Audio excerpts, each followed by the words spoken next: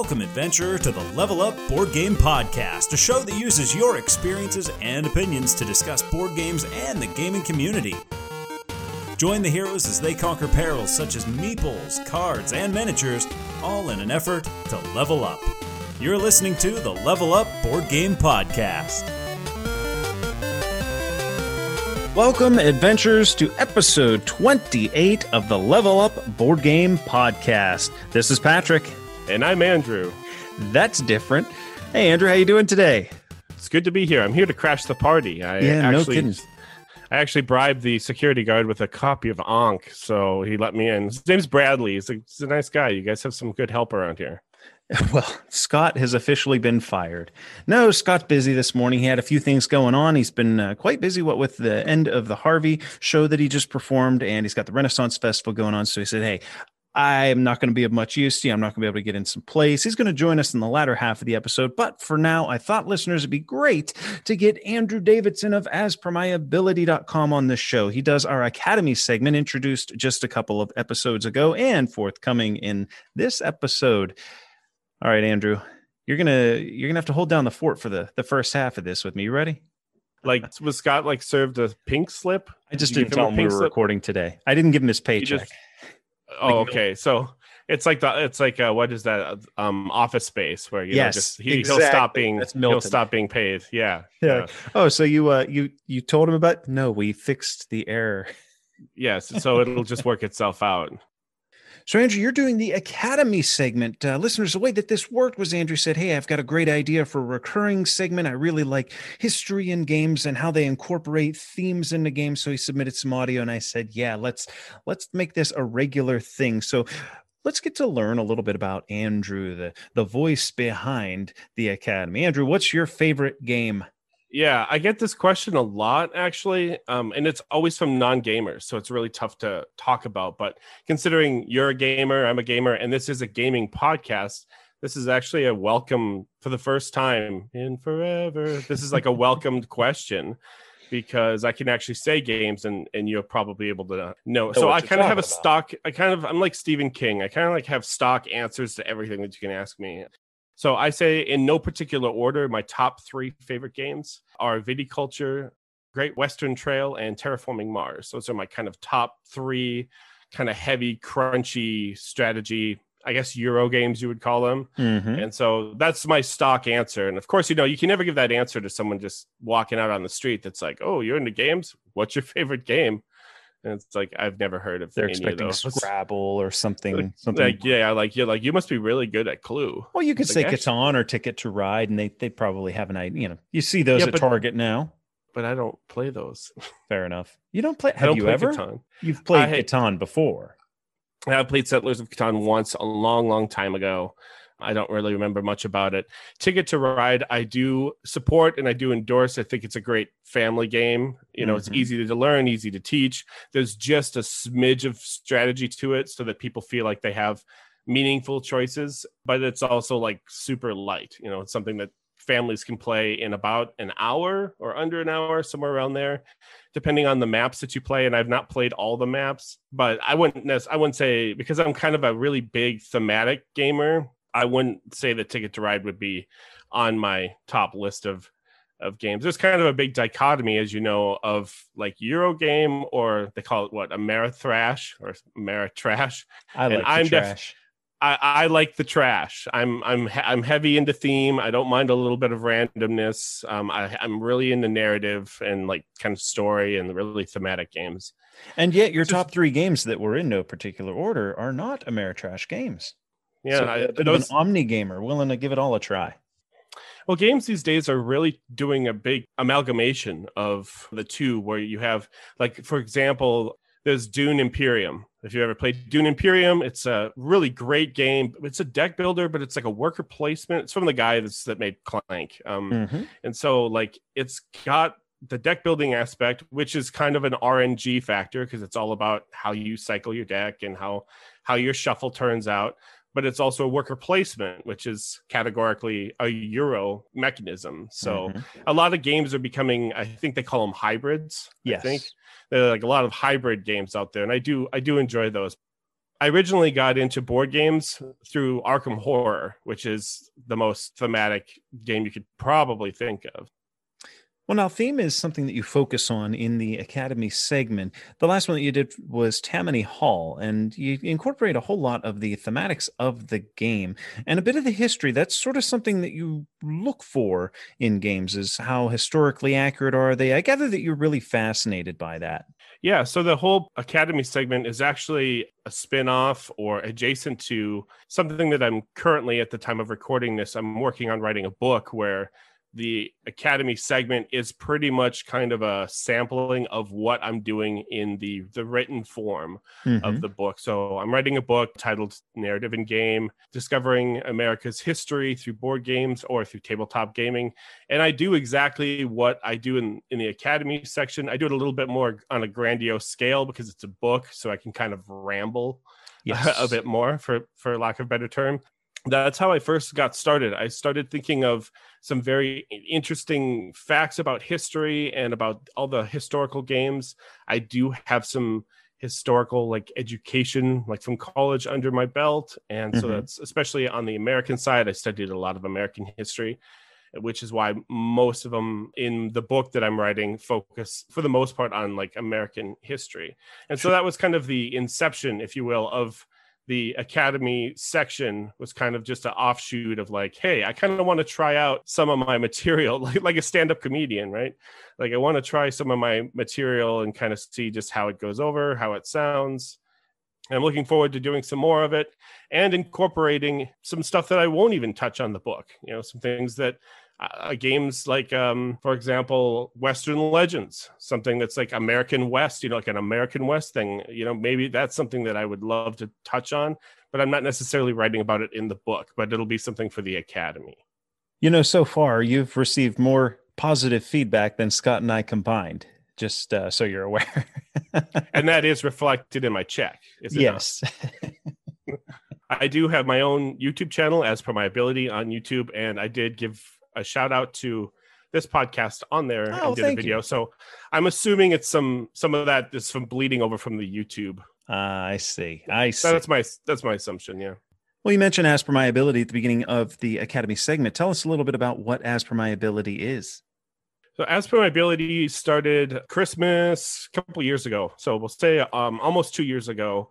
I always wanted to do something board game related. I didn't know really what to do because there's a lot of board game content out there on social media platforms, from even TikTok, YouTube and TikTok and things like that. Also, I wasn't really comfortable. I was kind of camera shy, for lack of a better term. I didn't really want to be on camera. I didn't want to record myself. I didn't know whether if I wanted to do reviews or interviews. And so something that I am really, as we already just talked about, I'm really, really entrenched in narrative. So As Per My Ability, initially started as talking about games and story and narrative. Sure. So examples that I originally started off with were legacy games. I did time stories. I'm actually a huge time story fan. I think I'm the only one left on the face of the earth. That game still did fall off a cliff. Yeah, no one plays it. I think I'm the only one that actually would give a nod and say, you got to play time stories. And so it started with focusing on games like that, and then just branched out into talking about different mechanisms, such as what's variable player count, what's action selection, what's drafting, and then starting to kind of review games or talk about games that are good or games that are bad. Hopefully, listeners, this gives you an idea of the guy behind the Academy segment. You learned a good bit about Archmage Andrew today. And Andrew, I'm glad to have you. If you want to stick around, I'm not going to have Scott until the review. Why don't we talk about some of the games we've been playing recently? You got some? I do. Okay, what do you want to lead us off, or do you want me to take the floor? Take the reins? I will let you, I will defer to your acumen. Oh, right. Well, Andrew, I had a chance to play Cloudspire. This is a 2019 release. Cloudspire was designed by Josh Carlson, Adam Carlson, Josh Wilgus, and published by Chip Theory Games. Now, this is inspired by a MOBA tower defense style games. The only thing that I could relate that to, because I play a bunch of old school video games. I don't play the new stuff, and to my understanding, MOBAs are a new thing. League of Legends and I couldn't even. Do you know what MOBA means? Massive online battle arena? So, Patrick, what does MOBA mean? Don't do that to me. Don't put me on the spot. Editor's note, MOBA means multiplayer online battle arena. You know what? I'll look it up and I'll put in an editor's note. But anyway, that's what it's about. And to my understanding, tower defense is quite simple. I'll give you a little story. I used to be a substitute teacher. And me too. Is that right? And yeah. Well, are you certified? I am. In history? History, literature and history, American history, yeah. Secondary? Mm-hmm. I'm secondary history certified. Of course. Are you? I'm certified in the great state of Pennsylvania, so that's the better. Greatest of states. So what did you focus on with a world history, a specific like Reconstruction period? Civil War. It's probably world history, yes, but American specifically in Civil War, most specifically. Dude, we're like 3 hours from Gettysburg here. That's my doppelganger right there. I did my seminar thesis on one of the battles of the Civil War, Chattanooga, like outside of Chattanooga, Tennessee. Mm-hmm. It was one of the later battles. It's actually a Union loss, Northern loss, headed up by General Ulysses Grant and William S. Rosecrans. They ended up losing that battle. You're making the show way too smart right now, Andrew. I can tell you the 4 Ninja Turtles. There's 4 of them? Exactly. Are they still turtles, or are they robots, or are they aliens? Can somebody please just make their mind up? Can we just go pick one thing and go with it? Well, I bring up substitute teaching because the kids at this point, they all had more money than I did. Actually, they had smartphones. This is probably 10 years ago, just to give you an idea. Smartphones were becoming a thing.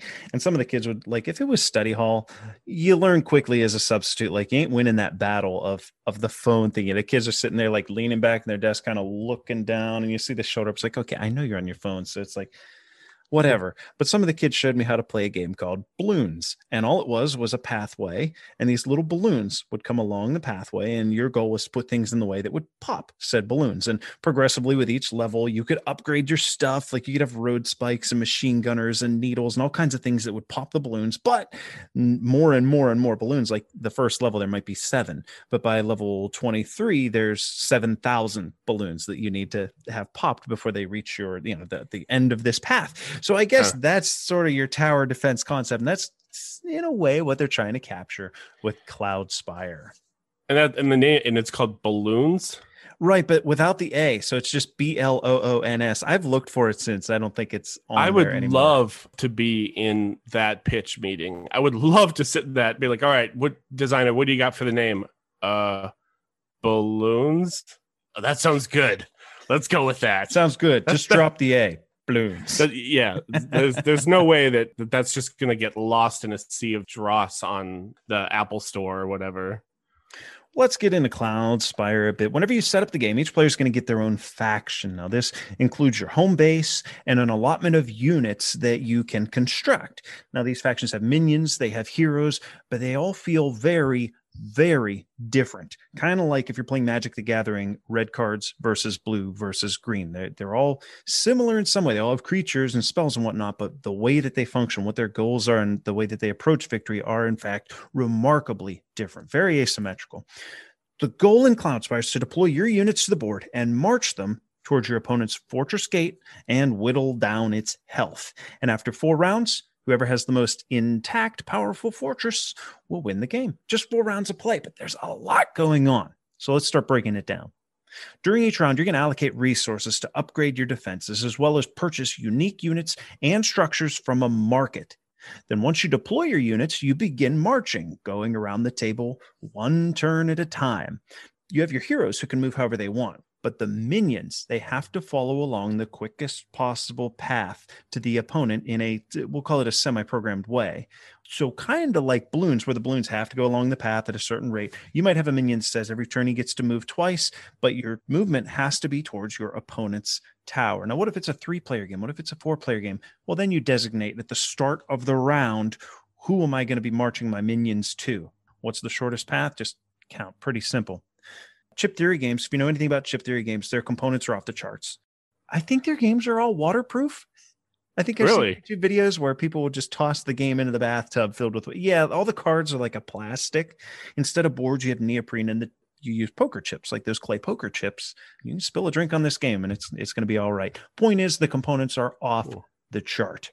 Artwork's kind of minimal in that the actual gameplay, I think it actually suffers from teeny tiny chips, the artwork that is, because you get these great renderings of these images of these characters, but they're on a small poker chip. So, you just kind of got to peer in on it. Plus, furthermore, the poker chips have all the stats of the guys on it. So they got to make it really little in the middle. And eventually, you know what you do? You don't even focus on what the picture is. You look at the name so that you can reference what it does. And you look at the symbols so you know how that chip functions rather than admiring the art. So they kind of lose a little bit of the artistic tie. And plus, printing on neoprene, in a way, I feel blurifies the art. Blurifies is a good word. Pixelates.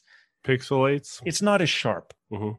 So the theme is basically you're all fighting for control of source, which I guess is like mana that comes from these cracks in the land. It's like a light blue spot on your neoprene put together board.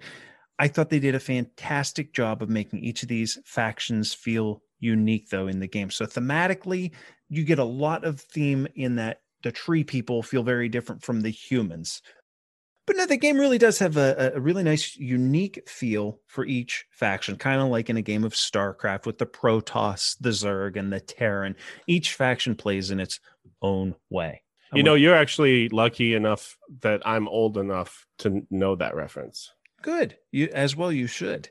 So Cloudspire offers some amazing variables, like what becomes available in the market, what units you're going to opt to build, but there's so much more. So let's start here. The game starts with face down white chips that are going to represent portals or toxic enemies, mercenaries, all seated on the board, waiting to be discovered. You might earn yourself relics from defeating heroes and discovering ancient ruins. There's an event deck to spice up play by introducing a variable to every round. Now, the game's only 4 rounds, and this deck is like 20 cards, so you don't know what you're going to see. It does introduce a bit of luck or randomness that might have been a little bit too swingy for me. But hey, I like events in games. Things like, what I referenced Yido with Scott a lot. Yido has events, and some of them are brutal. You know what? That makes the game different from one play to the next. So I've never played this game. It sounds like it's quite complex. Like, is it an easy game to learn? No, it's definitely not. Complexity is where I think Cloudspire loses me a little bit. I didn't find it difficult to learn, to answer your question. It's not easy, Andrew, but it's not hard. The issue is that just about each and every single one of your dozen different units has a keyword, sometimes several. Now, you have a two-sided... You ready for this? You have a two-sided alphabetical keyword reference that you're going to become quite intimate with as you play. Your own faction reference has each of your chips on the back of it. So like your faction reference card, it tells you like, here's what your buildings are. Here are your upgrade for your buildings. You turn it over and it gives you a breakdown of each of your chips with their keywords on it. And that does help a little bit. I can handle that. I can figure out what my faction does. And maybe it takes me a game or two to figure out how to play them well. The problem is, while I'm struggling to remember what all of my stuff does, I don't know what your stuff does. So if I'm going to play optimally, not only do I have to memorize all of the keywords on all my stuff, I got to know what all of your, okay, that chip over there, what's his strength? How much health does he have? What's his ability? Okay. And what does that keyword mean? Hoy. If your gameplay is just 2 people, if you're just gaming with your spouse or something, this could be an excellent game to dive into for a few weeks or a few months. But the way that I tend to play with my groups, we typically play a game once or twice, and then we're going to shelf it for a couple months, then come back and revisit it, and then shelf it again. Eventually, we have games that are like a shelf evergreen, or we're going to tire of it, and it goes on the sell pile. So from what you've been talking about, it sounds like a game called Heroes of Air, Land, and Sea by Scott Almes. Heroes of Land, Air, and Sea is very much like a StarCraft type game. It's very much like an RTS.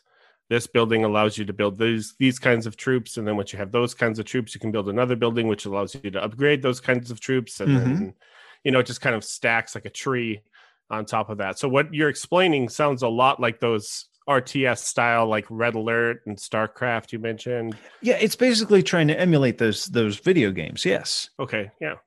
Okay. So where do we land on Cloudspire? Was the game good? I think the game's phenomenal. I think the variables are phenomenal. The problem is that, if I'm going to play this, I think I'm going to play it solo. When I have 3 hours in the evening and my wife's on the road, sure, I'll play the next scenario. I'm good for that. The problem is I can't bring this to the hobby shop and expect to have anyone to play games, to be playing the game within an hour, let alone having a grasp on the abilities of their fortresses and their units, let alone mine. I mean, I've been playing Magic since 96, and it got to the point where you could name about any card, Andrew, even an obscure common from like Kamigawa. I could tell you what it does. Magic's fun when you're playing with someone who's on a similar skill level. It's no fun for a new player when they get stomped, but the dirty secret is it's no fun for the experienced player to stomp on the new guy either. They want someone on an equal playing field. Is it really? No, honestly, really? Okay, if you're in a tournament and your goal is to just win, yeah, you don't mind getting the pair down with somebody who's not as good or not as competitive, because like, okay, I'm gonna get a win, and that's fun. That's what I'm here for. I only dominate when I'm on the mound. Right. Nah, the point is, I think Cloudspire could, for me, fall into that trap. It's the type of game that you learn and you understand, and therefore you either play it easy when you're teaching someone, or you stomp them, which probably doesn't satiate your competitive gaming spirit. And it certainly isn't going to have them wanting to come back to the table. So am I going to play this again? Yes. Solo. Do I ever see a situation where I'm breaking this out with 2 or 3 other gamers who know how to play and they're ready for that robust tactical game with thousands of variables and meaty decisions? I wish, but it's probably not going to happen. I mean, if I had that group, this would compete for my favorite game ever. I think it could. Honestly, it's very, very good. Really? Oh, very solid gameplay, and I thoroughly enjoy it. Andrew, if there was a Cloudspire club somewhere around here, I would sign up today. I like it that much. But I'm sure there is. Probably not. I guess the long and short of it, I think Cloudspire is a game that requires a commitment that not only I don't have that, the time to commit to it, but I don't have the gamer friends that do so either. So this is a game that I'm either going to have to continue to play and continue to love solo, or I'm not going to get to play it at all. A couple of comments on what you've been saying just about Cloudspire. Yeah. It's kind of an interesting juxtaposition, because you're talking about how it's like your favorite game, and yet you only play it solo. So that's kind of a weird thing, because board gaming is such a social thing.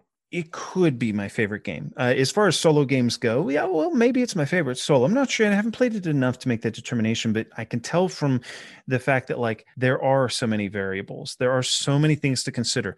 Every game is going to play out similarly, but remarkably different.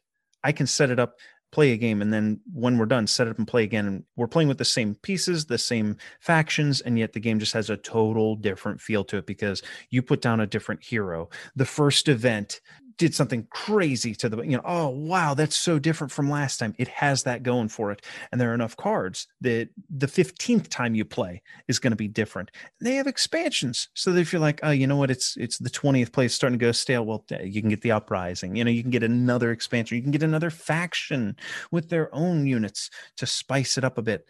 For me, I'm not a big solo gamer. To your point, you said, well, board gaming is such a social thing. And that's truly what I enjoy. I'm in some of the solo groups. We had Martin on the show. He's big on solo gaming. But if I'm doing solo gaming, it's because I'm itching to play a game and I got nothing better to do. But when I'm itching to play a game, I'm itching to get the group together, get some food on, maybe not on the game table, but you know what I mean? Have that camaraderie with my buddies. And you said that it plays up to 4, correct? Yeah, it plays up to 4. Does that have anything to do with the duration? Do you not want to play with 4 players because it makes the game incredibly long, or is it a teaching problem?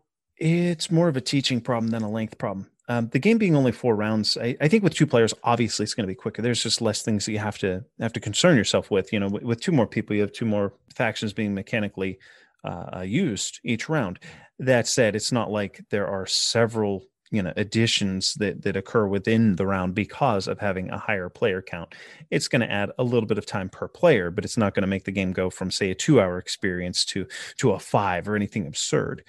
It's a teaching problem.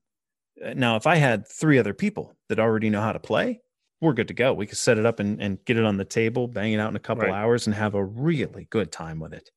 Is this a scenario-based game? I mean, it can be. You can set it solo is definitely scenario based. And they even have, I get this hardcover book that gives you scenarios that you can play solo or co-op. If we're playing competitively, no, they don't have them there. You can just set up and play, but you can incorporate them in the solo experience, get some scenario gaming going on. Why do you ask? because that brings me into my section of what I've been playing lately. Ooh. So what I've been playing lately is actually a campaign scenario-driven game. It is a game that is published by Funko Games and is designed by the Prospero Hall design team. Now, before I get into the game, I first want to talk about Prospero Hall for probably longer than you guys want to hear about it. But please share. In my opinion, IMO, as the kids would say, I think Prospero Hall is exactly what the board game community needs. I think Prospero Hall creates very fun games, very medium to medium light games, and they typically work with IPs, and that's really gonna drive people into buying their games. As far as I know, from what I've played, and full disclaimer, I have not played every single Prospero Hall game out there, but I've played a lot of them. So you have things like Wonder Woman. That's going to drive people. Jaws, Fast and Furious. There's a Fast and Furious like cooperative board game. That like The Shining for, if you're into Stephen King. Pan Am. There's Back to the Future. Prospero Hall, I think, is kind of not the hero that we need, but the hero we deserve. I forget how all that goes, but anyways, I think that what they do is great, and what they're doing for the board gaming community is great. Now, having said that, are they going to create the most clunkiest, heavy, crunchiest strategy game? No, they're going to aim for families, except for Pan Am. If you check out Pan Am, that's probably on the more strategic side of the Prospero Hall wheelhouse, I suppose, of their body of work. Oh, they also have a Home Alone game. They just have a bunch of stuff that's they did The Shining. Yep, The Shining is like kind of a cooperative game with a mostly medium light. And so I kind of want to give them a bunch of praise before I actually get into the game. They released a game that I've been playing with a group of people. It's a brand new game. It came out just this year in 2021. It is called Goonies Never Say Die. Goonies Never Say Die is a Target exclusive. Funko Games has partnered with Target for a lot of their releases and games. And I happened to pick up, I think, one of the last copies in the area that I live. I picked up a copy of Goonies Never Say Die.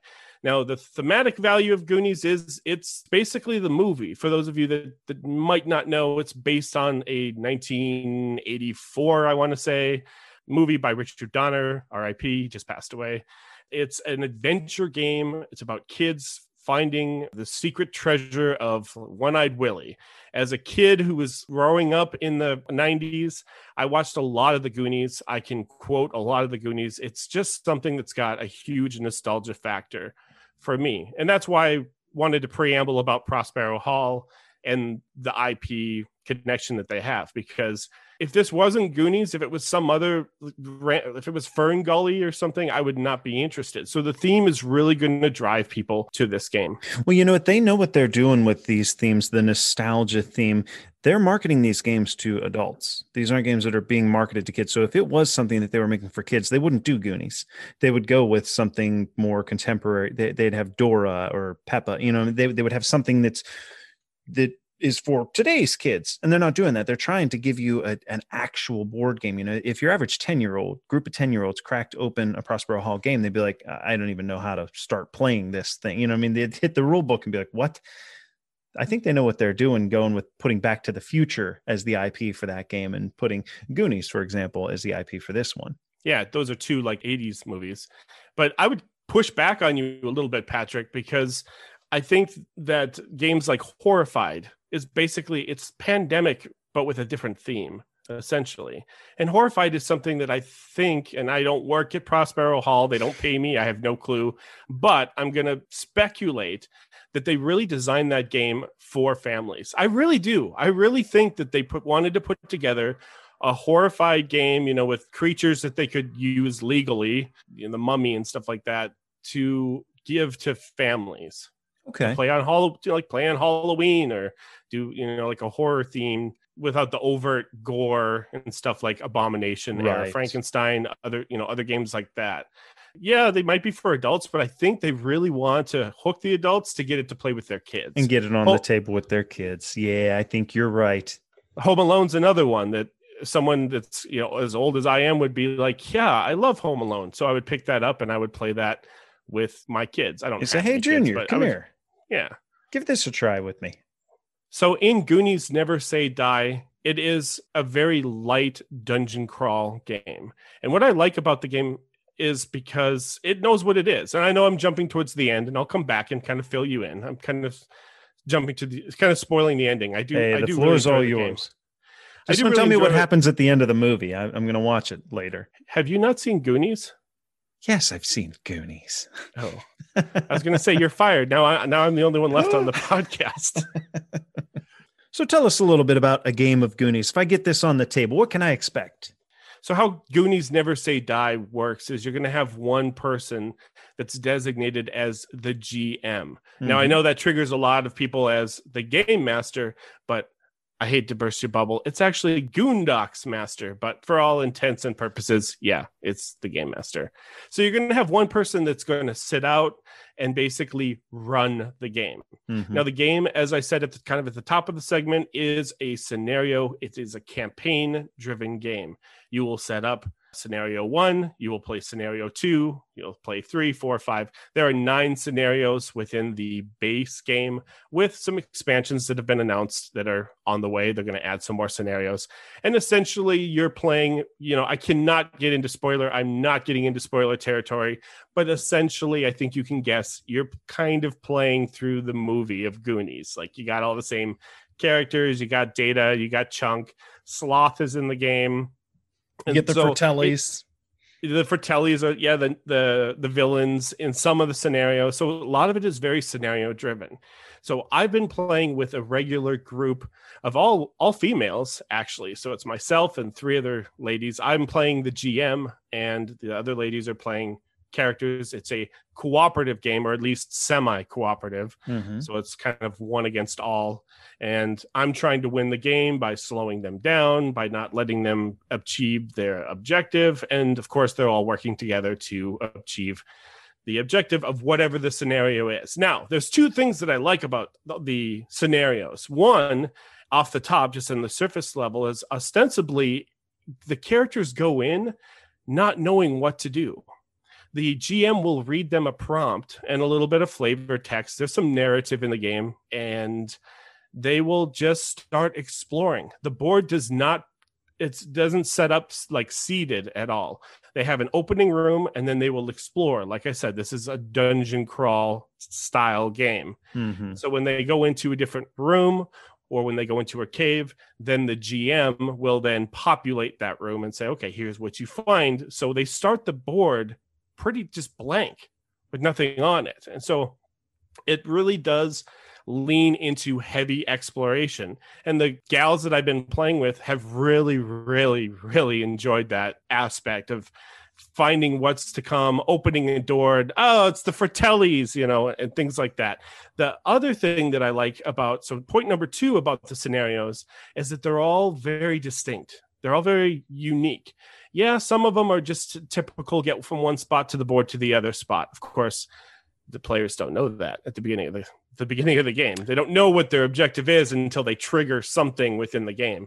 And the book will kind of tell the GM what to do. So it guides you along as far as what to populate, when things trigger, when to read certain narratives. If a character ever does this, then read this or do this. And so the 2 things that I really like is that the scenarios are very different. Some of them are basic. Some of them are not. Some of them have to deal with solving some clues. I'm trying to stay total out of spoiler country here. But they're all very different. They feel different. They don't necessarily play different, because essentially the gameplay is the same throughout all of the scenarios. And full disclosure, I have only played up to scenario 5 at the time of recording this. So we're kind of in the middle of a campaign, but as the GM, I've obviously looked through and I've read ahead. You have an idea of what's coming. I have done my homework, sir, and I have an idea of what's going to happen and where the story's going, and it just looks fun. I can't wait to get to the next one. I can't wait to get into some riddles and clues about One-Eyed Willie and things like that. Okay, so I'm a player in your campaign. What exactly am I doing in one of these campaign games? we don't know what's behind the next door. There's a bit of exploration, but suppose I run into a bat or I run into a baddie. What mechanically am I doing in the game? So how the gameplay works? So you're essentially talking about gameplay. Yeah, am I rolling dice? Am I am I doing a dance? How am I defeating the baddie? How am I moving from one to the next? Got to teach the rules. I just want to know exactly how I'll be playing. So essentially what you're asking about is the gameplay. And so how Goonies Never Say Die plays is very akin to a lot of Prospero Hall games. It's very simple. It's an action point allowance system, which basically means, okay, you have 2 actions or 3 actions. In Goonies Never Say Die, it's 2. How do you want to spend them? And so what happens is all the players get to take their turn in whatever order they want. There is no player order, like to the left, or clockwise, counterclockwise. It basically is kind of like Arkham Horror, where it's like whatever behooves us to be like, you should go first. That way I can come up behind you. So the players choose when they want to go. And that's actually a part of the strategy of the game. Once you have completed your turn, the next person will go, then someone else will jump in and say, okay, now I can take my turn. Once everyone has taken their turn, then the Goondocks master takes their turn, and essentially it's your typical like monsters move, doors open, doors close.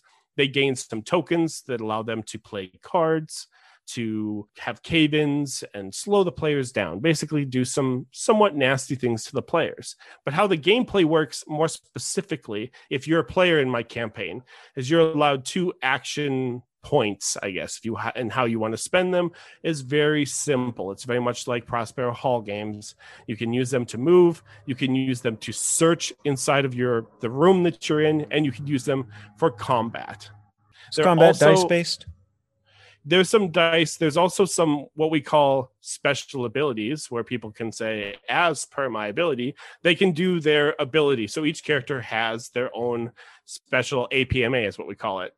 So one of the biggest things in the game, outside of the exploration, because if you're going to go down to Target and buy Goonies Never Say Die, which, by the way, I recommend that you do, if you do pick up a copy, combat is something that is involved in the game. You are going to be running into nasties and some baddies, as we've already joked about. The Fratellis are in the game. That's not really a spoiler. And so how combat works is it is a dice. It is kind of a random dice thing where you do skill checks.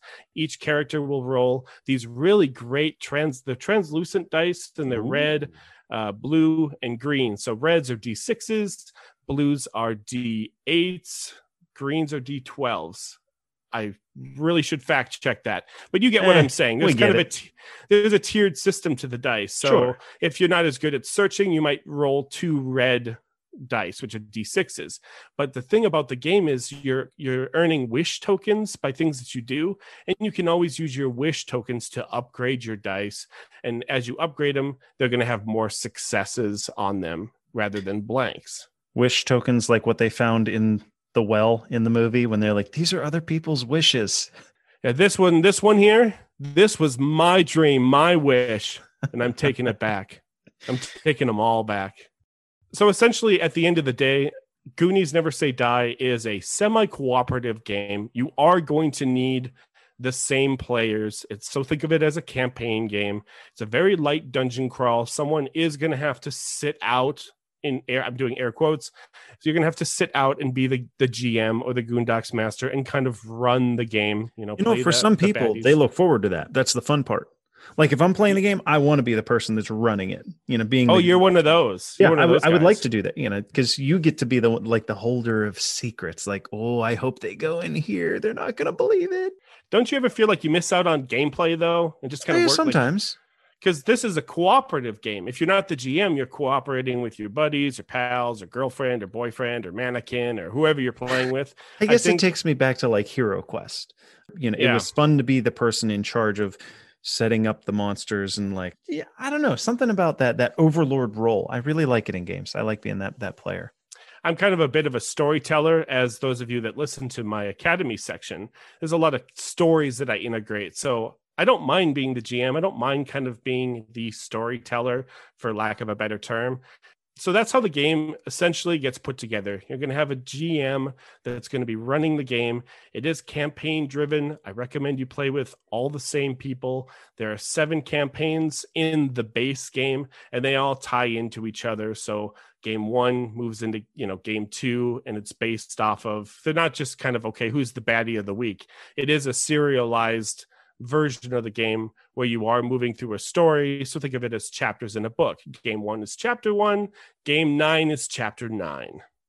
Well, let me ask you this. When you say that, I have to imagine that this is not a very replayable game. Now, never mind that in the box, if you have, say, a dozen chapters, you're going to get 12 plays out of this with 4 people, and the game is not expensive. So I'm not that worried about, am I going to be able to play it again and again and again? But the campaign games like this, if you've played through it, or especially if you've been the Goondocks master, right, everything about that first scenario, that second scenario. So a month or 2 from now with a new group, man, it's going to be hard for you to be one of the cooperative players and not be like, guys, we need to go through this door. Could that be a problem?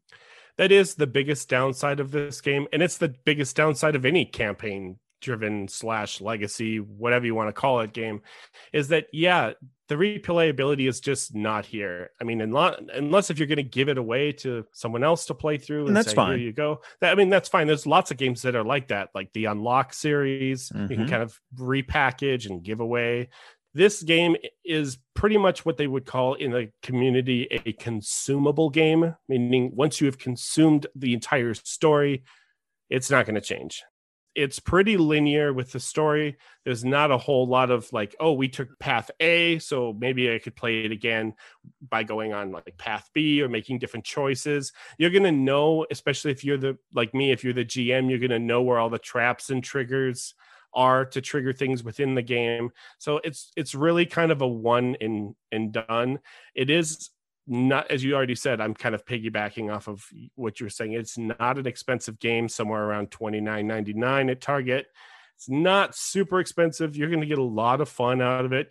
You're going to have at least 9 games, maybe more, because if players lose, you can reset it and play through it again. But at the end of the day, when you are finished, you're essentially finished. You don't necessarily destroy anything. You don't tear anything up. You don't throw anything away, which is, the best part of the legacy style games. You don't do any of that in this game, but the chapters are very linear. Now I'm going to juxtapose this very briefly with another game that is also a cooperative dungeon crawl-esque type game. It's by Fantasy Flight Games, and it's called Lord of the Rings Journeys in Middle-earth. Yep. That is a game that I have played multiple times because there are branching narratives, if you will. There's kind of choice A or choice B. And so I can set it up a second time with a significant other or a different, another friend, and then say, hey, you know what? Last time we went this way.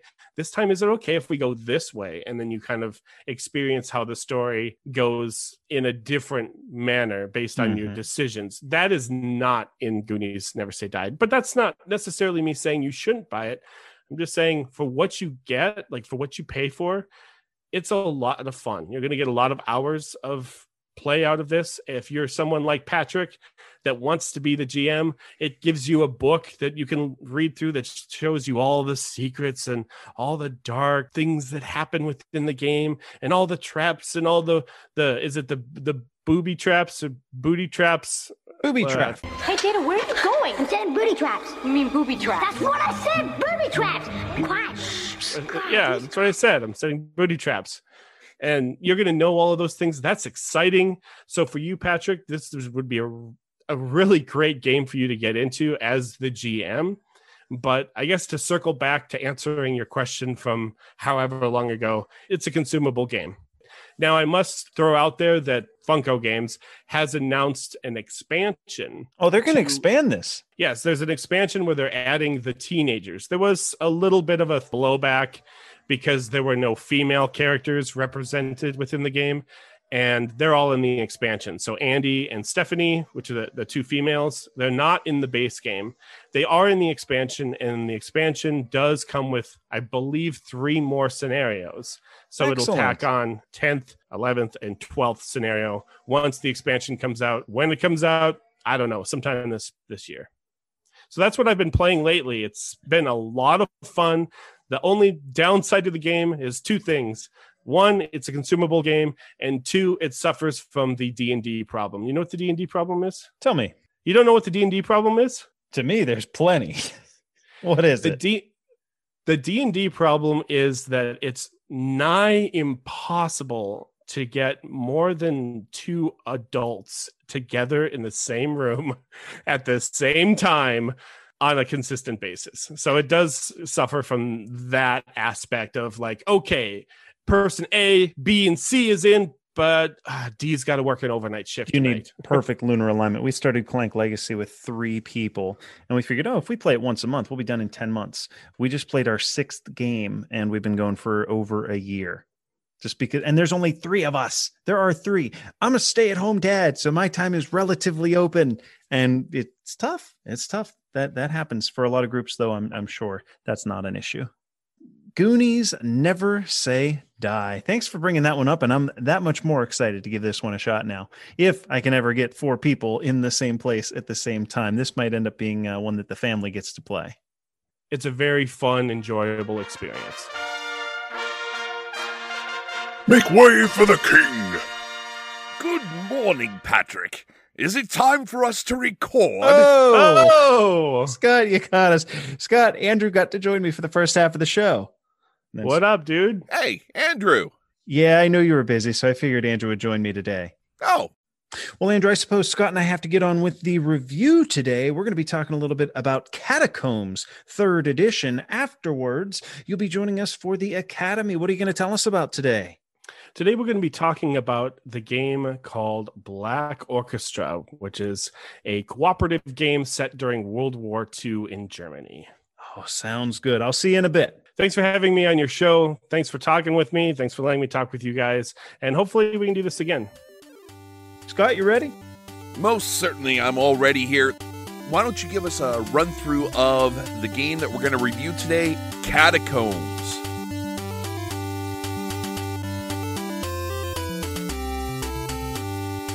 Designed by Ryan Amos, Mark Kelsey, and Aaron West, and published in 2015 by Elzra, Catacombs is a dungeon-delving dexterity game for 2 to 5 players, with one player acting as the overseer, and the others taking on the role of the heroes. Catacombs is a dexterity game. It's played by flicking wooden discs on a board. We should also note that a game of Catacombs is meant to be several games, almost like a mini-campaign that plays in about 1 to 2 hours. Now, when setting up, the Overseer will select one Catacomb Lord to be the final boss, the Sorcerer, the Lich Lord, etc. The Overseer player takes the player board of the selected boss, as well as some cards that are specific to it. The other players each select a hero and get their player board as well. They get a health tracker and a disc representing their character, as well as rules card detailing their class and abilities, namely their shot sequence. We'll get there. Many heroes have additional starting equipment, though. The Wizard, for example, starts the game with 10 spell cards that may be used throughout the game, as well as a large shield disc that gets to be repositioned after you flick the Wizard disc on the board, kind of like a blocker, if you will. Before starting the game, the Overseer will select rooms that the players will be encountering, starting with a room card from the easy difficulty stack and working up to the hard difficulty rooms. All said, there will be 5 rooms with baddies for the heroes to clear out, and a 6th and final Catacomb Lord's Lair, where the final boss is confronted. Finally, a merchant shop and a healer room are placed among the rooms for the players to have non-combat encounters. Okay, so everyone has their discs, and we're ready for adventure. The Overseer will reference that first room card, which details what enemy discs are going to be placed into the room. Now, each enemy disc is placed and their stat cards are gathered. The heroes have to start all on one edge of their side of the board, whereas the enemies are placed anywhere within the Overseer's half of the board. On a player's turn, more often than not, they'll be using a shot or movement ability of some sort, depending on their basic shot sequence. For a character like Zorik the Barbarian, the card simply shows a punch symbol. This means the player can flick the Barbarian disc and whatever it hits takes a point of damage. The Elf, on the other hand, has a move symbol followed by an arrow, meaning her disc is flicked, but it doesn't damage anything that it touches. After moving, instead, you take a small arrow disc. You place it next to her and you flick it in an attempt to deal damage to an enemy. Each character has a surprising amount of variety in the tactical way that a player might attempt to damage enemies and maneuver wisely. After the players have taken a turn, the Overseer activates each enemy according to its stat card. A skeleton archer, for example, simply has the ability to shoot arrows from next to its disc's position, whereas a hydra can be moved and then shoot 2 large fireballs from wherever it sits. After all enemies have taken their turn, a new round begins. Play will continue until all monsters have been defeated, at which point the next room card is drawn, the appropriate enemies gathered, and the game continues. The final room, should the heroes reach it, contains the Catacomb Lord, and as you can imagine, they're quite powerful, and typically they're accompanied by several strong minions. Should the heroes manage to slay their foe, the game is over and they've won. On the other hand, if at any point in the adventure all the heroes are killed, the Overseer claims victory. Now I wanted to briefly mention the Merchant. See, after an enemy is defeated, the heroes collect an amount of gold shown on the enemy card, which can be spent at the Merchant. This is basically a deck from which a handful of cards are drawn, available for purchase. The variability in Catacombs goes to the next level here. A helm can protect you from arrows, while a bee familiar gives you an extra disc to flick, sort of to get in the way. You might have the option to buy a knife that adds additional damage when you flick using your basic move, or maybe you acquire an armadillo companion. You only get a handful to pick from, but these cards really spice up the game. I also wanted to talk briefly about the shot types in the game. I mentioned arrows and fireballs, which basically act as a second disc that you flick to deal damage without having to move your character into harm's way. But the game also includes ice shots, which freeze enemies, corrosion shots, which will destroy weapons, poison shots, regeneration shots, and more. Put simply, there are a ton of ways to flick a disc in Catacombs. Now, as with all of our walkthroughs, there is more to this game. The Merchant and the Healer Room, there are a half a dozen other rooms that you might opt to play with instead, each one unique. When setting up the room, the boards have holes in them where you can set pillars, basically large discs, creating an obstacle for both sides.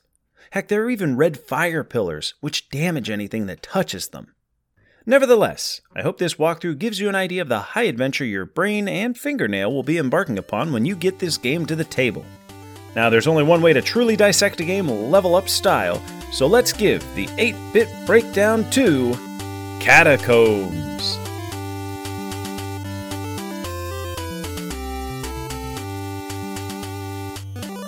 Thank you, Patrick, for the walkthrough of Catacombs. Now it's time for us to get into the nitty-gritty, our 8-bit breakdown. Yes, sir. Let's start off with you, the art and components. What are your thoughts on it? Yeah, giving me the floor. Okay, art and components of Catacombs. Let's start with the components here. You have a few different boards, and then you have discs that you put stickers on. Now, this is one of those games that you get the discs, Scott, and you don't. I'm the one that produced this game for us to review, so when you saw it was in its complete form, they give you the page of stickers, and you got to peel the sticker off and then put it on the disc, and then peel a sticker off, put it on it. No big deal, right? But there's like 50 discs in this game. It's a lot of peeling, and I'm the type that I always get nervous because I always put it slightly off. All right. I'm glad you're saying that because I know my OCD would be going through the roof here because it's like, yeah, we get to put on stickers, but what if I mess that one up? Exactly. And then I freak out. Well, the game's got a ton of cards that are going to have your stats for the monsters, the items. Nothing bad, but nothing special here, just cards. I really like, though, did you notice the boards? There's 3 different ones in the game that have cutouts for the pillars. Yes, you're playing a game where it's little discs that you're flicking through everything, but they still want to make it like a 3D miniature game. So they still do it in a way that you can imagine that you actually have that figure there. You're in this grand hall with these columns. They make it work really, really well in your mind whenever you're playing this game. Hey, Future Patrick here. I figure it would make sense to point out that the game also comes with little cardboard assembled walls that you put around the board so that whenever you flick a disc, there's a blocker to keep it from flying off the end of the table. In my case, I just went to Lowe's and I bought some poplar boards and made my own wooden walls, and I would recommend you do the same. What did you think of the art? It was a little simplistic, but it fit the game. The flames that you would have, the monsters that you would have, even though it was a little cartoony, it fit the game well. So I think if you're playing a game with ultra realistic art, it almost feels like that would be a waste for it. Yeah, I think what you're trying to convey is that it was an intentional decision to have really simple art. Is that fair? Yes.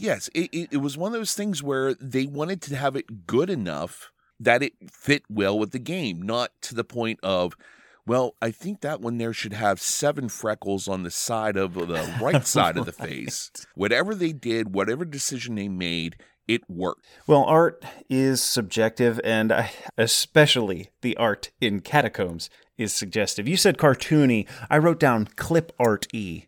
Like it was yes. simple. But I think that this aesthetic actually works with this game. And I said it where you were reading it, and I'm looking through my notes. I'm like, wow, he's saying exactly what I said. I said, if they had serious art, I could play this dexterity game as though I was, in this dungeon adventure. But the playful art allows me to approach it from a more fun, like beer and pretzels angle. And exactly. I think that they knew that that's what they were shooting for. I don't like the art. I think the art's not good. But I think for this game, it's appropriate. To your point, if it was super serious, it'd be like, wait a minute, you guys spent all this time and energy on art. And for that matter, the pictures on the discs, for example, are tiny. If they were super detailed, you wouldn't be able to see them. Kind of like earlier in the episode I mentioned with Cloudspire, you have this beautiful art on a poker chip, so you can't really admire it. They might have run into that problem here. So a couple colors and a very simple depiction of, a centaur works in this game. Everything works in this game. If it was too serious, it would take away the fun aspect of this. Let's move on to bit number 2, theme and immersion. When you play this game properly, you set up a row of cards that act as the various rooms of the dungeon that you're adventuring into, and some of the cards represent a shop or a game of chance, a healer, or some other encounter outside of the actual dexterity dungeon crawl of the game. So what do you think about the theme and immersion in Catacombs? I think it goes right along with the art and components. There's a little bit, but still they did just enough to make it that fun beer and pretzels type of game. Yes, you're in a dungeon. You're trying to get through this dungeon to the other side and escape. It's not a very immersive game, but once again, they do just enough to make it feel good. If it was any better, I think it would cloud up the game. If they try to get too many rules in there and try and get you too immersed in the game, it would take away the fun aspect of it. That's my thoughts on it. So we got basically a fantasy theme here. Nothing too wild. We'll call it generic fantasy, and it is. But, on the other hand, I'm actually able to get some immersion here, and I'll tell you where it comes from. I'll give you a good example. When I got to pick my 4 heroes, in our playthrough, you were the baddie, and I got to pick 4 heroes. One of the ones that I picked was Rusan the chicken. Now, everybody's going, wait a minute, you said basic fantasy. Why is there... So you have a barbarian, an elf, a rogue, a thief, etc. But they also have a couple of kind of whimsical ones, one of which is a skeleton, and one of the heroes you can play is Rusan the chicken. Scott, we played with the Caverns of Soloth expansion, so we may have had some pieces. I don't know if Rusan's in the base game or if he's in the expansion, but nevertheless, I had a chicken. He's silly, but one of his power plays, one of the cards that he starts the game with is Wings of Fury, which basically once per room, once per encounter, you can use your Wings of Fury, which in this case, you get to flick 4 times. And I just picture a chicken fluttering with his feathers going everywhere, just going wild. The Barbarian has a double hit axe card. He's got the dual wielding axes so that you can cash that card in, and basically the Barbarian can just smash, start axing things apart. And it's all represented by you flicking a disc, but mechanically it makes sense. There's like a mechanical immersion in the game. If the wizard's going to shoot a fireball, what do? You put a disc next to the wizard wherever it sits, and it's a little fireball disc too. It's red. The wood is painted red, and the sticker that you put on is red, and you flick that, and it's like, oh, okay, so he's shooting it from here. There's little arrows for the elf. Mechanical immersion. You heard it here first. Yeah, I think that you really did nail something on that as far as the immersion. It would be a completely different game if you're being a wizard, shooting a fireball and rolling a die to see if you hit. Mm-hmm. Whenever you actually do the dexterity, it does actually bring you into the game a little bit. And I didn't really think about this whenever I first made my first comments. It's really like you're trying to aim that fireball and hit that thing. It's not like you're just taking a chance on the statistics of rolling a die to see if you hit. This is like you're actually aiming, trying to shoot the person. So it does have a bit more immersion than I originally gave it credit for. Yeah, the immersion here doesn't come from mathing out your turn or calculating your odds. You have to come up with a plan, and then it's on you to execute it. And you know where else this comes in is this is a great game with 3 or 5 players. So you're going to have one, we'll call it the overlord, one dungeon master who's controlling all the bad guys, and then there's 4 heroes in a run through. So if you're playing 2 players, you each have about an equal amount of time for your turn. If you play with 3 players, then each of the good guys controls 2 characters. And yet, if you could even play this with 5, which I've done before, and each of the good guys gets 1 hero. At the start of a round for the heroes, you're talking with each other. Okay, you take your barbarian, you flick him here, hit that, move him out of the way. You'll be protected behind the pillar. I'm going to shoot a fireball at him once he's in the clearing with the wizard, and then I'll move in. I'll reposition my shield to protect us both. So you come up with this grandiose plan, and Sometimes it works out exactly as you have planned, and it's just like that stand-up cheering moment. And then so many times it doesn't. But that's immersive because you know the heroes are talking with each other. The players around the table are actually working together. You can't quarterback it either. Yeah, that time that you flick and your finger just gets stuck on the board, and the axe goes like an inch in front of you. You all look at each other like, "What? Come on, Carl." How about bit number 3, complexity? There's not much complexity. It's the amount of complexity you want to put into it. You have to flick a disc and achieve what your goal is. There's not much there.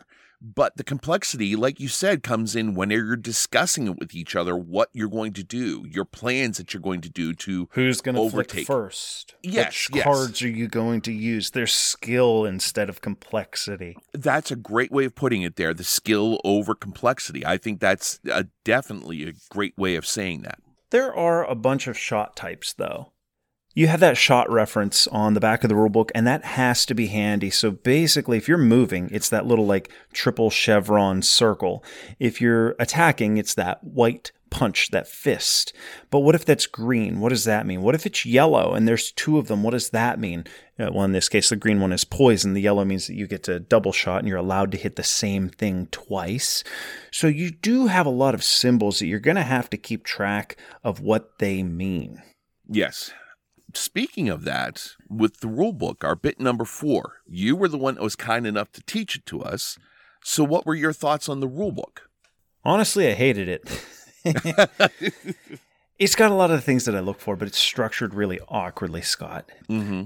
The shot types, let's get right into that. There are a lot of shot types that a player can make. And after a while, I started to confuse what symbols meant what. And whenever you haven't played it yet, and you're just looking at this reference, and it's like a corrosion shot hurts their weapon. What do they mean? Where's their weapon? We just have discs. Oh, it's on the player board. Like, it's hard to mentally, in your mind, put it all together, what all of these things mean. It's crazy because once you play it once, man, you know what everything is.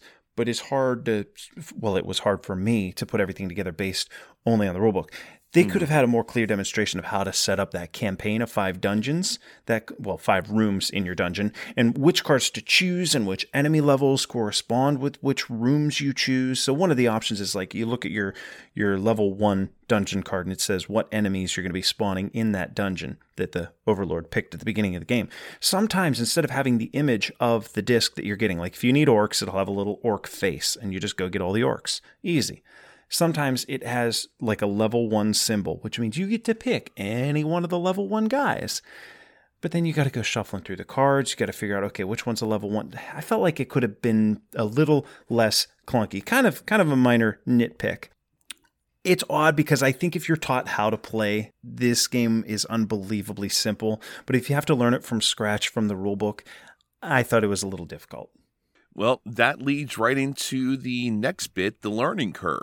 And this one's going to be on you. Yeah, and you nailed it on the head there. Your ability to teach is really very, very good. You sound almost like a game show host whenever you're teaching the roles. Thanks.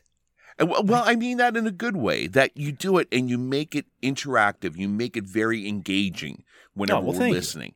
So I think that the learning curve was, thanks to your teaching, very, very easy. It was self-explanatory. Whenever you're looking at things, looking at the information in front of us, we could definitely play it, and it was a good time. So I thought it worked out very well.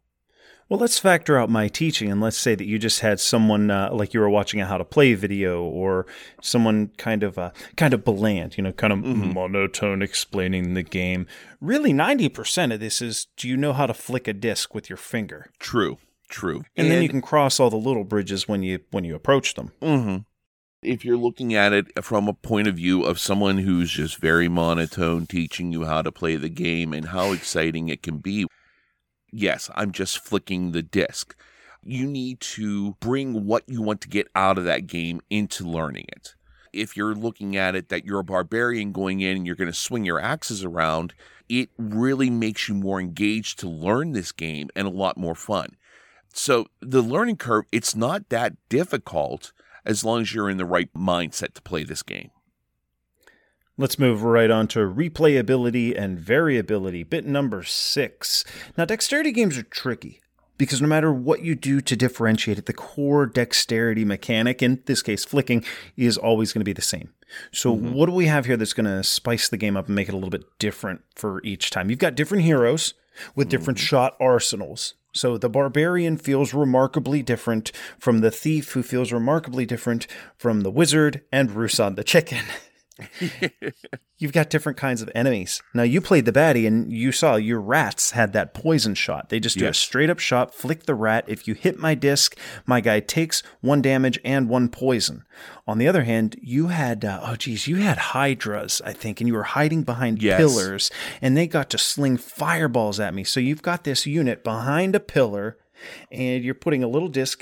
I think they even give you a little measuring thing. It's like 1 inch. You have to place the fireball 1 inch away from your disc, and then you get to flick it. That's how you simulate the Hydra is shooting a fireball at my piece. So 1 inch, that cleared the fire. That cleared the pillar that he was hiding behind.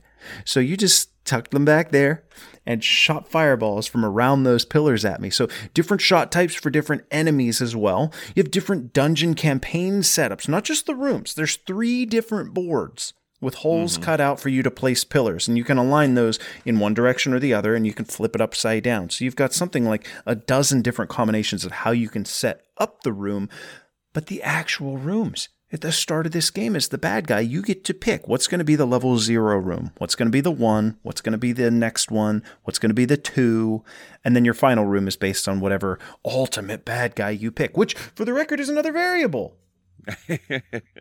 You have items at that shop. Oh, I'm not, let me keep going, because this is the biggest one. The items at the shop provide you with so much variety. You get to pick 6 cards whenever you visit the shop from a deck of probably 40, and they can be any number of things. You can buy a helmet that's going to protect you from arrow shots. You can buy something that'll prevent fire damage. So in the case with Scott, with his Hydra behind the pillar flicking fireballs at me, well, maybe I can get the guy who I purchased like a fire cloak with so that the fireballs don't hit him. You can buy an elixir that'll heal damage. You can buy sidekicks, extra heroes like the bee or the armadillo. You can get them to join the party with you. Sometimes they get in the way. Sometimes they can actually deal damage. All these aside, I don't think Catacombs is super replayable. I mean, at the end of the day, so much of the game is based on whether or not you can flick a disc. And at some point, it's like, okay, I've flicked enough discs. I'm not breaking this game out weekly or anything. I want to play it, and I have a blast, but then I want to put it away till next year. Like the playthrough of Catacombs, I think is more of an event than a game. You can have the floor now. I agree with you that, yes, this would be a game that you burn out on very quickly if you play it constantly. Your strategy of putting your character together and making that character with the right armor, the right weapons, everything like that, yes, that's important. But like you said, whenever it all comes down to it, it's based on how well can you flick a disc. Yeah, I agree that this is not one of those games that you're going to be constantly bringing out saying, hey guys, let's play Catacombs. Again. Yes, but it's something where if you have a monthly game night or something, that could be a fun thing to either start the night or end the night. All right, let's take our next step in Catacombs and play it and pick up where we left off. I'm not looking at it afterwards thinking, I should have done this. I can't wait to play this again to see how this strategy would work. Yeah, it's not like you have a whole bunch of branching strategies. Like, well, this time I'm going to try the wheat strategy, or this time I'm going to see if I can connect all kinds of you know what I'm getting. I'm going to play the big money strategy, or I'm going to try and raise the heat. No, it's, you can come up with a different build. You can come up with some different shots and items. But at the end of the day, it's, did you flick the disc? If you cite the central mechanic or the central strategy as being good at flicking the disc into the other guy's disc, well, that's 90% of the strategy. Anything beyond that is just like a small variable. Well, let's just swing right into bit number 7. Any downsides you found from this game? Well, obviously, dexterity games, as we said, 90% of it is flicking the disc. So obviously, it's going to be kind of limiting to someone who's a klutz. And we hear this often, but I don't think it's very fair. A lot of people don't like dexterity games because it's not what we think of whenever we think of like a Euro game or even an Ameritrash game where you're trying to use your brain to do really well at the game. A really heavy thinker of a game is going to be tough for an idiot. A negotiation game is going to be tough for a pushover. A dexterity game is going to be tough for someone who lacks dexterity. It's just a different skill that you have to tap into. So it can be a downside if you don't care for dexterity games. In a 5-player game, if you're playing a hero, most of the time you're not actually playing. You get your one flick per round, or your one turn per round. Sometimes that's more than just one flick, but sometimes that's all it is. So I do like it more at 2 or 3 players to balance out the play time. Mm-hmm. What do you think? If you're not good at dexterity games, you aren't going to do that well. And if you do play with more people, there is that downtime feature. I mean, you could do that one shot and then you're done for 10 minutes or something, depending on how many people are playing. So that can really drag things down. So you don't have that constant excitement of, let's go here and go here. You don't have that inertia building up and having you push forward and everyone join together at one thing to make that massive push to beat the overlord. So I think that is definitely a downside there with the game. Now, you had the chance to be the GM, basically, in our game. You were playing the bad guys. There's something that happens in games that are many versus one, like a 4v1. Let's take it back to like playing Hero Quest as kids. You have this feeling when you're the bad guy that your job isn't necessarily to win. Your job is to present a challenge and make it fun for the heroes. Did you feel like that was the case? It was interesting in that I didn't really have a goal to accomplish. The only goal was to stop everyone from coming in. Mm-hmm. So your happiness, your glad level, whatever you want to call it, of winning this game is sufficiently different from what the other players are doing. The other players have this goal that they need to accomplish. And it's like, let's go to get the grail. Let's go to get the jewels, the gold, whatever it may be. Meanwhile, I don't really have a goal. My only goal is to stop you from getting play spoiler. There. And you're just like, all right, I'm just going to ruin everyone else's time. When we played and I was sort of teaching you the game and, we did a run through, we set up random rooms. So your room number 0, your room 1, 2, etc. The difficulty levels of the rooms, we set those up at random. So if we had one room that was a whole bunch of poison guys and you dealt us all some poison damage, that's great. And that carries over to the next room. But it was random. So we didn't see any more poison going forward. So it's like that whole room for you did nothing. If you wanted to, you could set up the game and have the level 0 all the way to the end be poison enemies. And whenever you get to set up your pieces, the heroes, we all had to put our guys on the edge of the board, but you got to put them anywhere. I was playing this with Mike, and Mike wanted to be the bad guy. So whenever he's setting up his pieces, every single one of them he would put right behind a pillar, and he'd use all fire-slinging guys. It's like, okay, so you're basically forcing me to go back there to get basically a barrage of fireballs. Like, come on, man, give me a hit or two. Give me a couple guys in the open to make it fun. There's a little bit of an onus on the bad guy to make the game fun for the good guys. Make it so that they're not overwhelmed and just being defeated. But then again, that takes it away from the overlord in that you can't play your game. You're trying to play the game to make everyone else have fun. So you're kind of like the tour guide or whatever, making sure that they go to the right stores when they go to the island, whenever they leave the cruise ship. Go to this store, go to this store, do this, you'll have fun, do this, you'll have fun. I don't feel if I'm playing a game, I should adjust my strategy to make sure that everyone else has fun. Maybe I'm going to choose a game so that everyone has fun. But once I do that, I'm going to play that game. This one here, it almost feels like you need to set it up in order for everyone else to have fun once you choose the game. You're more like the facilitator of the game. Yes. Well, speaking of all this talk about fun, let's move to bit number 8. Was it fun? And who is this game for? Scott. I will say it was fun. We had a good time. We had a lot of laughs with it while we were playing. It was a good time.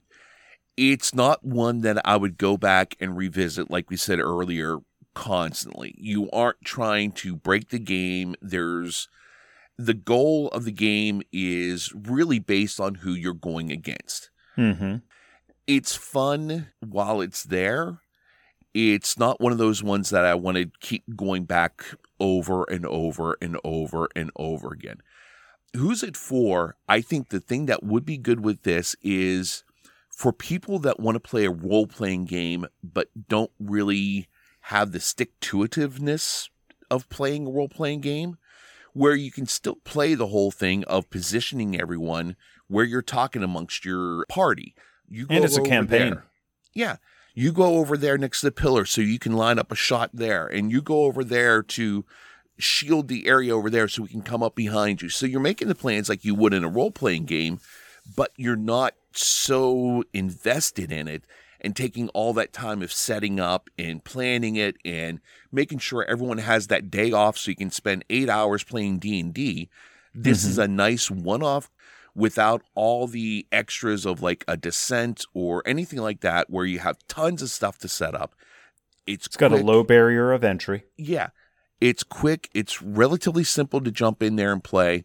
And it's a nice way to scratch your itch for a dungeon dive without having to get out all the miniatures and all the scenery and everything else to play. I like Catacombs every time I play it. In fact, I love Catacombs. This fills a niche in my collections that other games don't. I think part of the reason for the love of Catacombs, though, is that I play it once every 6 months, maybe. So it does sort of have that epic event status. You know, it's not a weekly game that I play, and I think that might help me prop it up on that pedestal. There's epic moments every playthrough. There's that one pivotal shot that everyone's gathering around the table. Everybody's leaning in. Someone's got out their phone so that we can watch it back in slow motion to see if they actually nicked something. There's masterful combo shots that are going to happen on one turn, and then the next turn, the same player shanks their disc right into the path of the gelatinous cube, which didn't come up at our game, but I think I showed you that big green cube that you can flick. They have a gelatinous cube. Who's it for? That's a little bit trickier. If you have a beer and pretzels type of group, you're going to enjoy Catacombs. If you're playing with a younger crowd, this has an knack for putting players on a more level playing field. If you're part of the Euro gamers and thinkers for the next generation of biochemical engineering, you probably don't have the itch for Catacombs that it intends to scratch. It's a game that's meant to be kind of lighthearted, but still capable of producing stand-up and cheer moments, and it does it for me every time. I love Catacombs.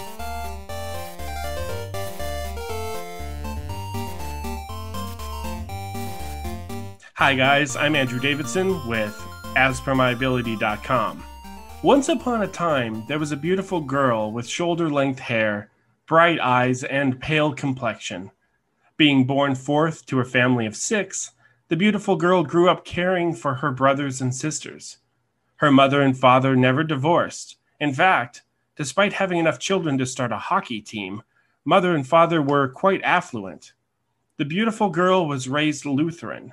She remained loyal to her faith and attended Lutheran services and church events religiously, pun intended. At the age of 7, she began elementary school and lived a carefree childhood. She smiled and laughed a lot and enjoyed being outside on sunny trips with her family. In her early years, she was fond of white sundresses and pearl necklaces. The beautiful girl enjoyed her innocence. It was a time of sunshine, cherry lollipops, and colorful rainbows everywhere. However, high school would proved to be a difficult task for the girl. At the age of 12, the beautiful girl began attending an all-girls school. In high school, the girl suffered the emotional slings and arrows quite common within the teenage years. Her enthusiasm gave way to sadness. She could not establish any friends at her new school. To deal with her dismal situation, the beautiful girl became an avid reader, always with her nose in a book and her head in the clouds. She studied subjects such as philosophy and theology. Because of this obsession, the girl's grades plummeted, and she barely graduated high school. Well, once high school was out of the way, her and her older brother attended college, where she studied biology and philosophy. Now, contrary to high school, college wasn't a lonely experience. The beautiful girl and her brother found other like-minded individuals that enjoyed philosophy, literature, art, music, and theology. The group would take outings to hike, climb, ski, or go swimming. Other times, they would attend music festivals, plays, and lectures. The beautiful girl who loved animals and flowers was smiling again. Unfortunately, the college system was changing. Universities implemented far too much political indoctrination. This did not settle well with the free-thinking mind of the beautiful girl and her friends. To challenge the system was to challenge the government. In response, the collection of friends formed a group entitled The White Rose. The White Rose movement created content and writings encouraging students towards nonviolent resistance of the insufferable indoctrination on students by their academic institution. The Girl and Her White Rose movement used philosophy and theology to argue against the ever-changing political movement by encouraging passive resistance through intellectual arguments. The beautiful girl, our lovely protagonist, and White Rose members were rounded up by government officials. In fact, because she was only a girl, she wasn't touched by the officials. They wanted just the boys. However, in an act of heroism, the beautiful girl with the shoulder-length hair, bright eyes, and pale face threw herself at the officials and assumed full responsibility as the sole operative of the White Rose movement. Instead of going free, our beautiful girl was arrested for treason, sent to trial, and executed by guillotine 4 days later. The girl in this story is Sophia Magdalena Scholl. Sophia Scholl was born in Germany during the spring of 1921. By the time Scholl entered secondary school, the country gave way to complete, absolute Nazi madness. The basic tenets of education took a back seat to Nazi indoctrination and propaganda tactics. Scholl disliked what the schools were teaching. To successfully graduate secondary school, Scholl wrote an essay entitled "The Hand That Moved the Cradle Moved the World," loosely inspired by the William Ross Wallace poem.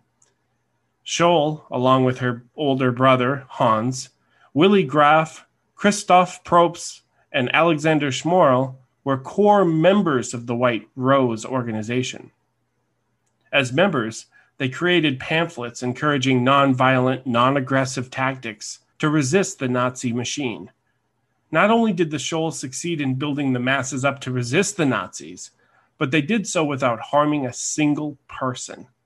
They never invoked violence and never threatened those they spoke about. One day, while distributing White Rose pamphlets at the University of Munich, our lovely gang ran into the Gestapo, the secret police. The janitor saw the kids poking around campus and alerted the Gestapo. If Scooby-Doo has taught us anything, it's that you can never, ever trust the janitor. Although the Gestapo focused on grabbing the men, Scholl confessed and assumed full responsibility. They were arrested on February 18th, 1943. Trial took place on February 21st of the same year, where Judge Roland Freisler forbid testimonies from the defense.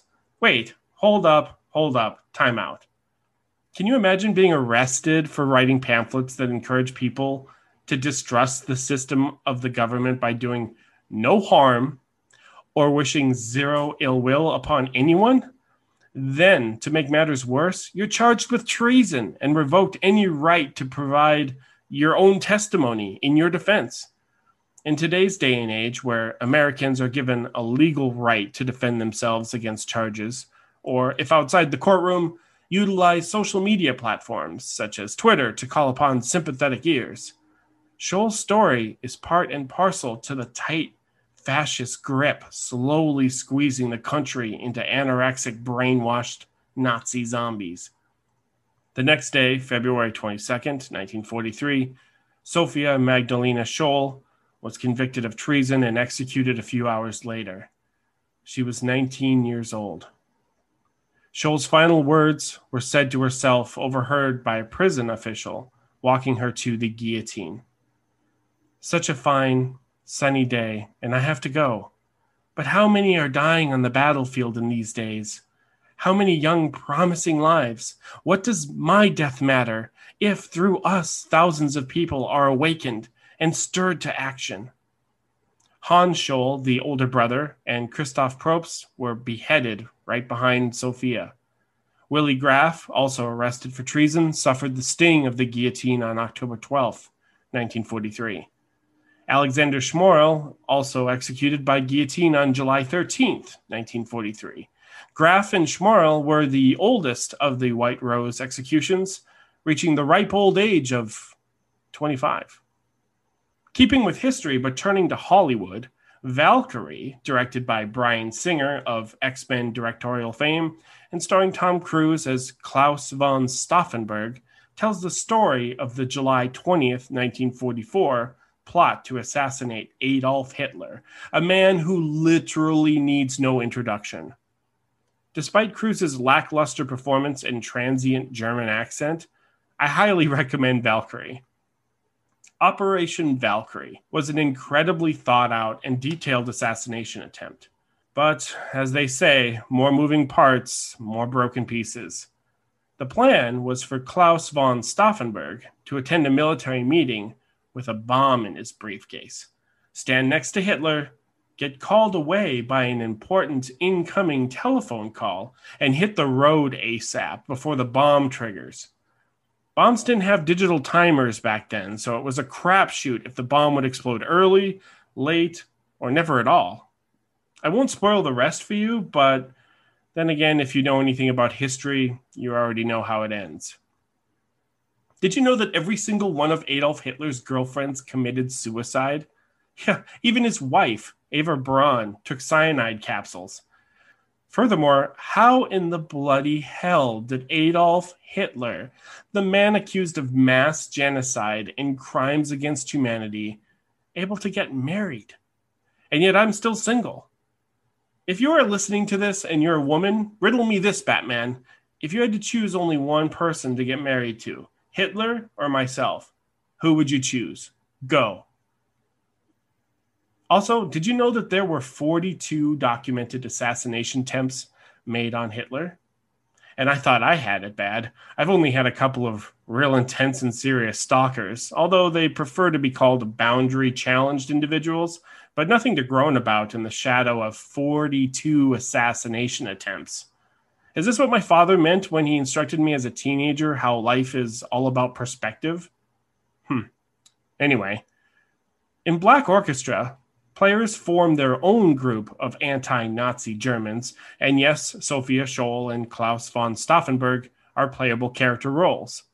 Working together to assassinate Hitler before every player is exposed and thrown in jail, do not collect $200, or time runs out and the war is over. Akin to other games, Black Orchestra is a cooperative game. One does not go rogue and simply walk into the Reichstag armed to the teeth. To get to Hitler, just like Stauffenberg, you'll need help from your friends. Not only does Black Orchestra look amazing, but it's incredibly thematic. The artwork, components, and pieces are all fantastic. The event cards represent historical events as war raged on, spilling blood between the Axis and Allied powers. The game challenges its players with balance.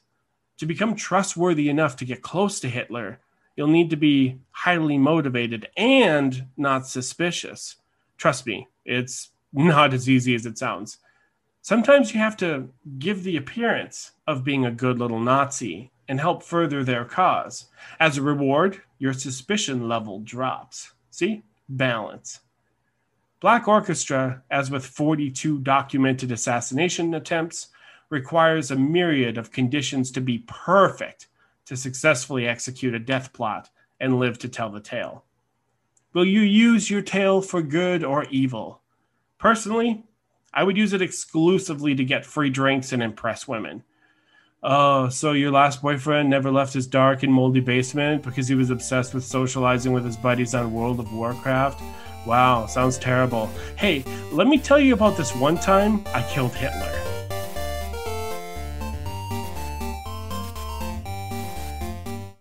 Wow. Andrew, thank you so much for everything you just did in the Academy this time for Black Orchestra. It brings your game to a whole new level whenever you're playing this and you know the things that are going on in the background. There's an investment in the characters, huh? Oh, man. Knowing the background of it, if you were in that time, would you be able to do what these people did and stand up the way they did? It's a great way of learning history without just reading a book. Whenever you're playing it and you get to learn the history that way, it's such a more immersive way to learn history. That was fantastic. You know, we reviewed Black Orchestra back in episode 21, and I remember that is a very thematic, very immersive game. You feel tense. You feel the pressure. You need to be motivated, but you need your suspicion to be low. You know, you're on the edge of your seat playing that game, and whenever you have the opportunity to peek behind the curtain at who these characters are. Hey, Future Patrick here. Andrew pointed out to me after the fact that Sophia Scholl is a character that you get in one of the character packs, an expansion for Black Orchestra. She's not in the base game, but she is playable through those character packs. You know, this isn't Fantasyland character. This is an actual person, and not just an actual person. This is someone who was hung for doing what she did. That's it puts skin in the game. You know what I mean? You start to actually care that much more about the stakes in your playthrough of Black Orchestra. Thank you so much, Andrew. Great Academy segment. Now I want you to do one for all of the other characters in Black Orchestra. Brave adventurers, Mondo Games has joined our party. Get 10% off your purchase with Mondo Games using promo code LEVELUP, LEVELUP. You can go straight to their website or just click the Mondo button on our homepage at levelupgamepodcast.com. Want to expand your options in Unmatched? Enjoy a solo game of A Gentle Rain. Or maybe you're getting fired up for The Thing, Infection at Outpost 31. Don't just score some loot, get 10% off with promo code LEVELUP. Well, Scott, we still have adventures on the horizon to talk about. Are you ready? Hey, I'm ready to go wherever you lead us. Scott, before we get things kicking off, some of our recent adventures on the horizon. We talked Soda Smugglers. It has funded. We did a side quest on Iridia, and it is funded to the tune of like $1.3 million. So we're having some hits on the show, and hopefully that keeps on rolling. Most definitely. Those are incredible numbers there that they're doing. And it's so great to see that gaming is still such a strong, strong hobby for people. Now, I saw you had in the notes something about dice. Now, this isn't on the horizon. These are already done, but you wanted to bring them up. Yeah, they had sent out an email, and I'm not a big RPG player. I'll be honest, I have not really played role-playing games at all. But the Dice of Death and Dismemberment, I thought this was just such a freaking clever idea. This is a set of 12-sided dice that you get, and depending on where you got injured, you roll a die to see what the injury is. Like, if you got injured in your hand, you can roll a die. Did you break your arm? Did you break a finger? Did you slash an artery in your wrist? Was it an arrow through your through your palm? Yeah, it's got these little illustrations on. These are funny. Yeah, it's funny little things. I mean, if you get hit in the head, do you have a scar now on the side of your face? Did you get your tongue removed? There's all sorts of things that can happen. And I just think it's one of those things that just adds so much more whenever you go back like months from now, oh yeah, remember that time that you broke your toes running into the wall in the dungeon? Oh yeah. Or how about that time that you dropped that dagger into your foot? How's that feeling? It's got here for $10 the bludgeoning critical hit set. Good for clubs, smalls, maces, heavy quarterstaffs, flails, boulders thrown by giants, huge stone stab, corridor traps, and of course, the beloved Warhammer. And I'm looking at these dice. So the one for head, it just shows like a little illustration of a maul. And there's the back of the head. And instead of the eye, it's got the X. And mind you, these are just little like line drawings. Then the one he's getting hit in the mouth, one he's getting hit in the nose. So instead of like, oh, you got hit by this, roll a couple of dice and then consult a chart. You just roll the one die. You lean in. Oh no, where's it going? Oh crap! I took a maul to the back of the head. That would get you in the game and make it go a lot quicker than okay. Let's look. Okay, that's D 26. Then move. Okay, so it looks like a maul to the back of the head. No, you just roll that die and it's like boom, and you have a little illustration too to get you more immersed in the game. I love this. Another one that I love is the which finger did you lose die. You roll that to find out what finger was cut off. It's hysterical. I love it. I think it's just such a clever little thing here. I see one of them on there. It's like you got your thumb cut off. How could you possibly continue to play with no thumbs? Oh, that is Dice of Death and Dismemberment from Deck and Dice Games, LLC. Now, I'm looking at the notes here. You got to explain this one here. Quack, quack, no takebacks. So we put out the invite for publishers to submit their games to us so that we could demonstrate them to people. And one of the ones that I got was designed by Jacob Nutter, and this launches on Kickstarter on September 14th. Quack Quack No Takebacks is a game that challenges players to be the first to run entirely out of their deck of cards. So, how does the game play? You start the game, you deal out the deck so that everyone has an equal number of cards. And when you play, you just go around the table, taking turns flipping over your top card, and the card's going to have an image on it that determines what happens.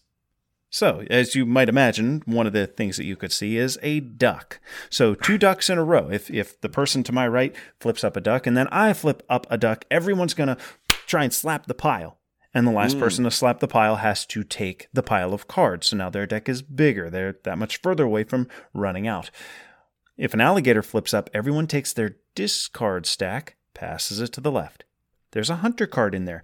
Everything underneath the hunter goes right to the trash, removed from the game. So he's kind of like a game clock, we'll call him. Eventually, the amount of cards in the pool will get smaller and smaller as the hunter keeps coming up. And then the hunter starts a new pile for everyone to continue going around clockwise. A turtle. When the turtle flips up, everyone pass your hand of cards, your deck basically, to the left. And the swan. The player to your left immediately takes the pile, unless the swan is played on the pond, in which case you have to take the pile. So a lot going on here, and I did not mention one of my favorites is the goose. So if you flip up a goose, now this is going to sound weird, Scott, follow me here. All right, you're flipping up a goose. You play a sit-down game of Duck, Duck, Goose. By tapping the card, you're going to pick up that goose card, and everybody's going to like put their hand in, and you're going to tap the hands of the players around you. So if there's 5 people, you just go around, okay, the person on my left, tap his hand, and I say, duck, duck, duck, duck, just go it around. And then on somebody, I'm going to say goose. And when I do, they're going to try and slap my hand before I pull the card away. And if they can slap my hand, then I lose. If they don't, if I get the card pulled away, then they're the one that has to take the pile in the middle. So kind of silly, kind of fun going on here.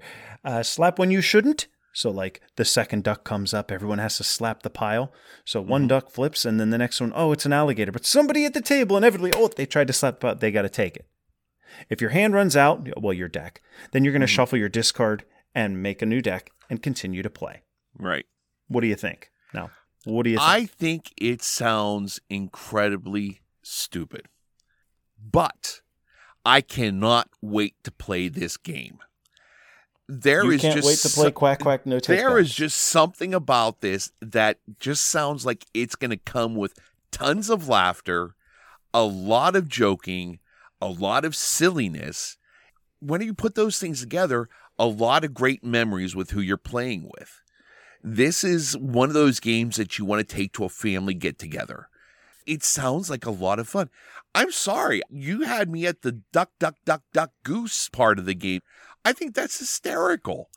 Well, you know what? I'm reading through the rules, and that, for me, that's where it lost me. I was like, oh, geez, this doesn't sound like something that I'm going to want to play. So we have a pretty straightforward game here that's going to appeal to a casual crowd or a younger crowd. Yes. We gather that right off the bat. I tried this with my daughter, and she enjoyed it. In fact, she wanted to play it again, but I demoed this for adult gamer types, and it wasn't a miss there either. The thing is, I don't think anybody was clamoring to get in another play because it's simple. If I'm having game day and I'm having, if I'm going to have Jason over, for example, he taught me brass. He's not going to be like, oh, can we play Quack? He'll give it a try and he'll have fun with it, but he's not going to be like, okay, let's get that back to the table. That's not the group for it. I think it was enjoyed because of the novelty of the group getting to try out an upcoming Kickstarter, because of the specific group that I played with. We like to trash talk over silly things and someone's skill or lack thereof of something simple, like slapping a pile. That qualifies as something that we're going to belittle each other for the next year. Well, you remember that, right? I think that group would have a lot of fun with games like Quack Quack, and that's why I wanted to play it with them. On the other hand, if your group looks for some meat on the bone, some depth, player agency, obviously this isn't a game for you. They're not trying to grab you. If you like something silly, if you have a family game night, if you like playing with kids, or if you just have a group that likes a good beer and pretzels game that's going to tease each other relentlessly for slapping the pile last, this is going to fit in pretty decently. It looks like it fits that fun party game type of thing here. Unlike the other party games that a lot of people like with Cards Against Humanity, things like that where you're playing to a judge or something. Those can get old really quick. There's enough mystery as to what's going to be coming up with the next card you're flipping over. Yeah, it was enjoyable for what it is. Me personally, I really enjoy games for decisions and challenges that they present, and Quack Quack doesn't offer that, nor does it pretend that it might. So let's do sort of like a Who's It For?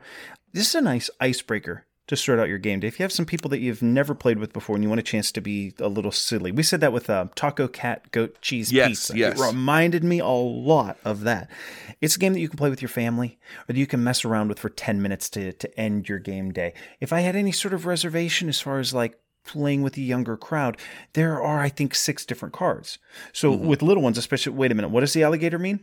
They're a lot more prone to slapping when they're not supposed to. But the giggles whenever like, duck, duck, duck, and you get a 6-year-old, duck, duck, duck, goose. It's a lot of fun. That's Quack Quack, no takebacks. If you want to learn more, it's on quackquackthegame.com. They have a Facebook page as well. Kickstarter coming September 14th. If you're looking for another game that fits well with your family, this could be perfect. This could be the next gem on the shelf for you. Sounds great.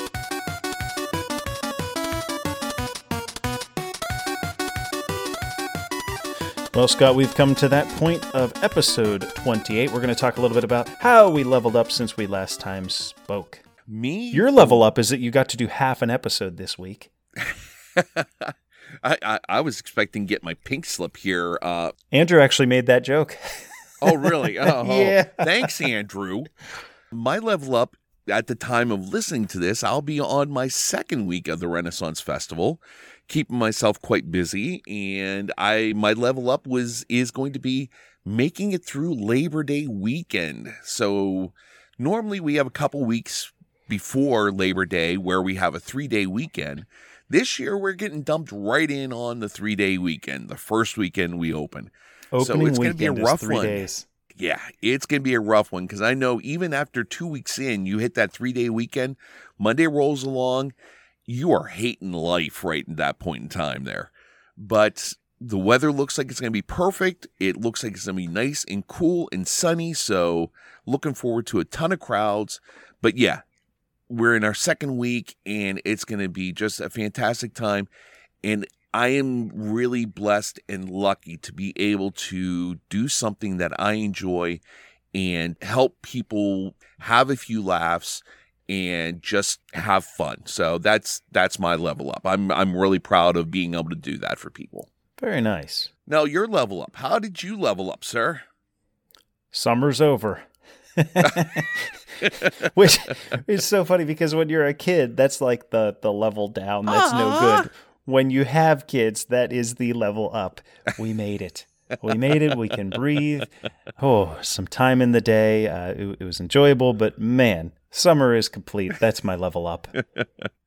Well, that sounds good there. You need some time there. The quiet time here to relax. We got some more time to play some games now during the week. So it's a good time to be alive, I think. Yeah, I saw Onk came in. We're going to get that to the table this week. Yes, Maybe we'll make that a definitely. review coming up. Oh, there's a lot to that. So yeah, I'm very anxious on doing that review. One last thing, Scott. Speaking of coming up, listeners, we've got quests and cannons. We had the chance to sit down with Eric and Shannon Geller, designers of upcoming Kickstarter game Quests and Cannons. That's going to be live on Kickstarter, I think at the end of this month or towards the beginning of October.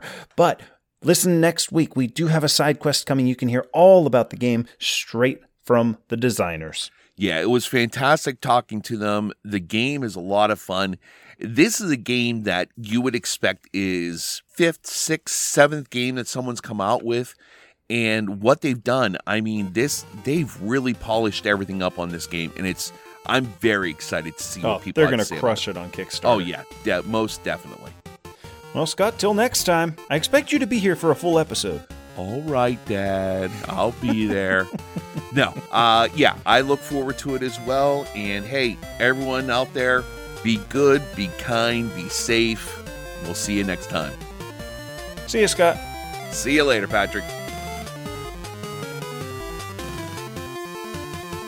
Thank you so much for joining this adventure of the Level Up Board Game Podcast. We encourage all adventurers to check out our website at levelupgamepodcast.com. There you can submit your thoughts and audio to be used in a future episode. Please consider rating us on iTunes, like us on Facebook, follow us on Twitter, and join the Board Game Geek Guild, Guild 3722. Music for the podcast provided by Adam Haynes. Learn more at adamhaynesmusic.com. And remember, you can spend another night on the sofa, or you can get some friends together, get some adventures on the table, and level up.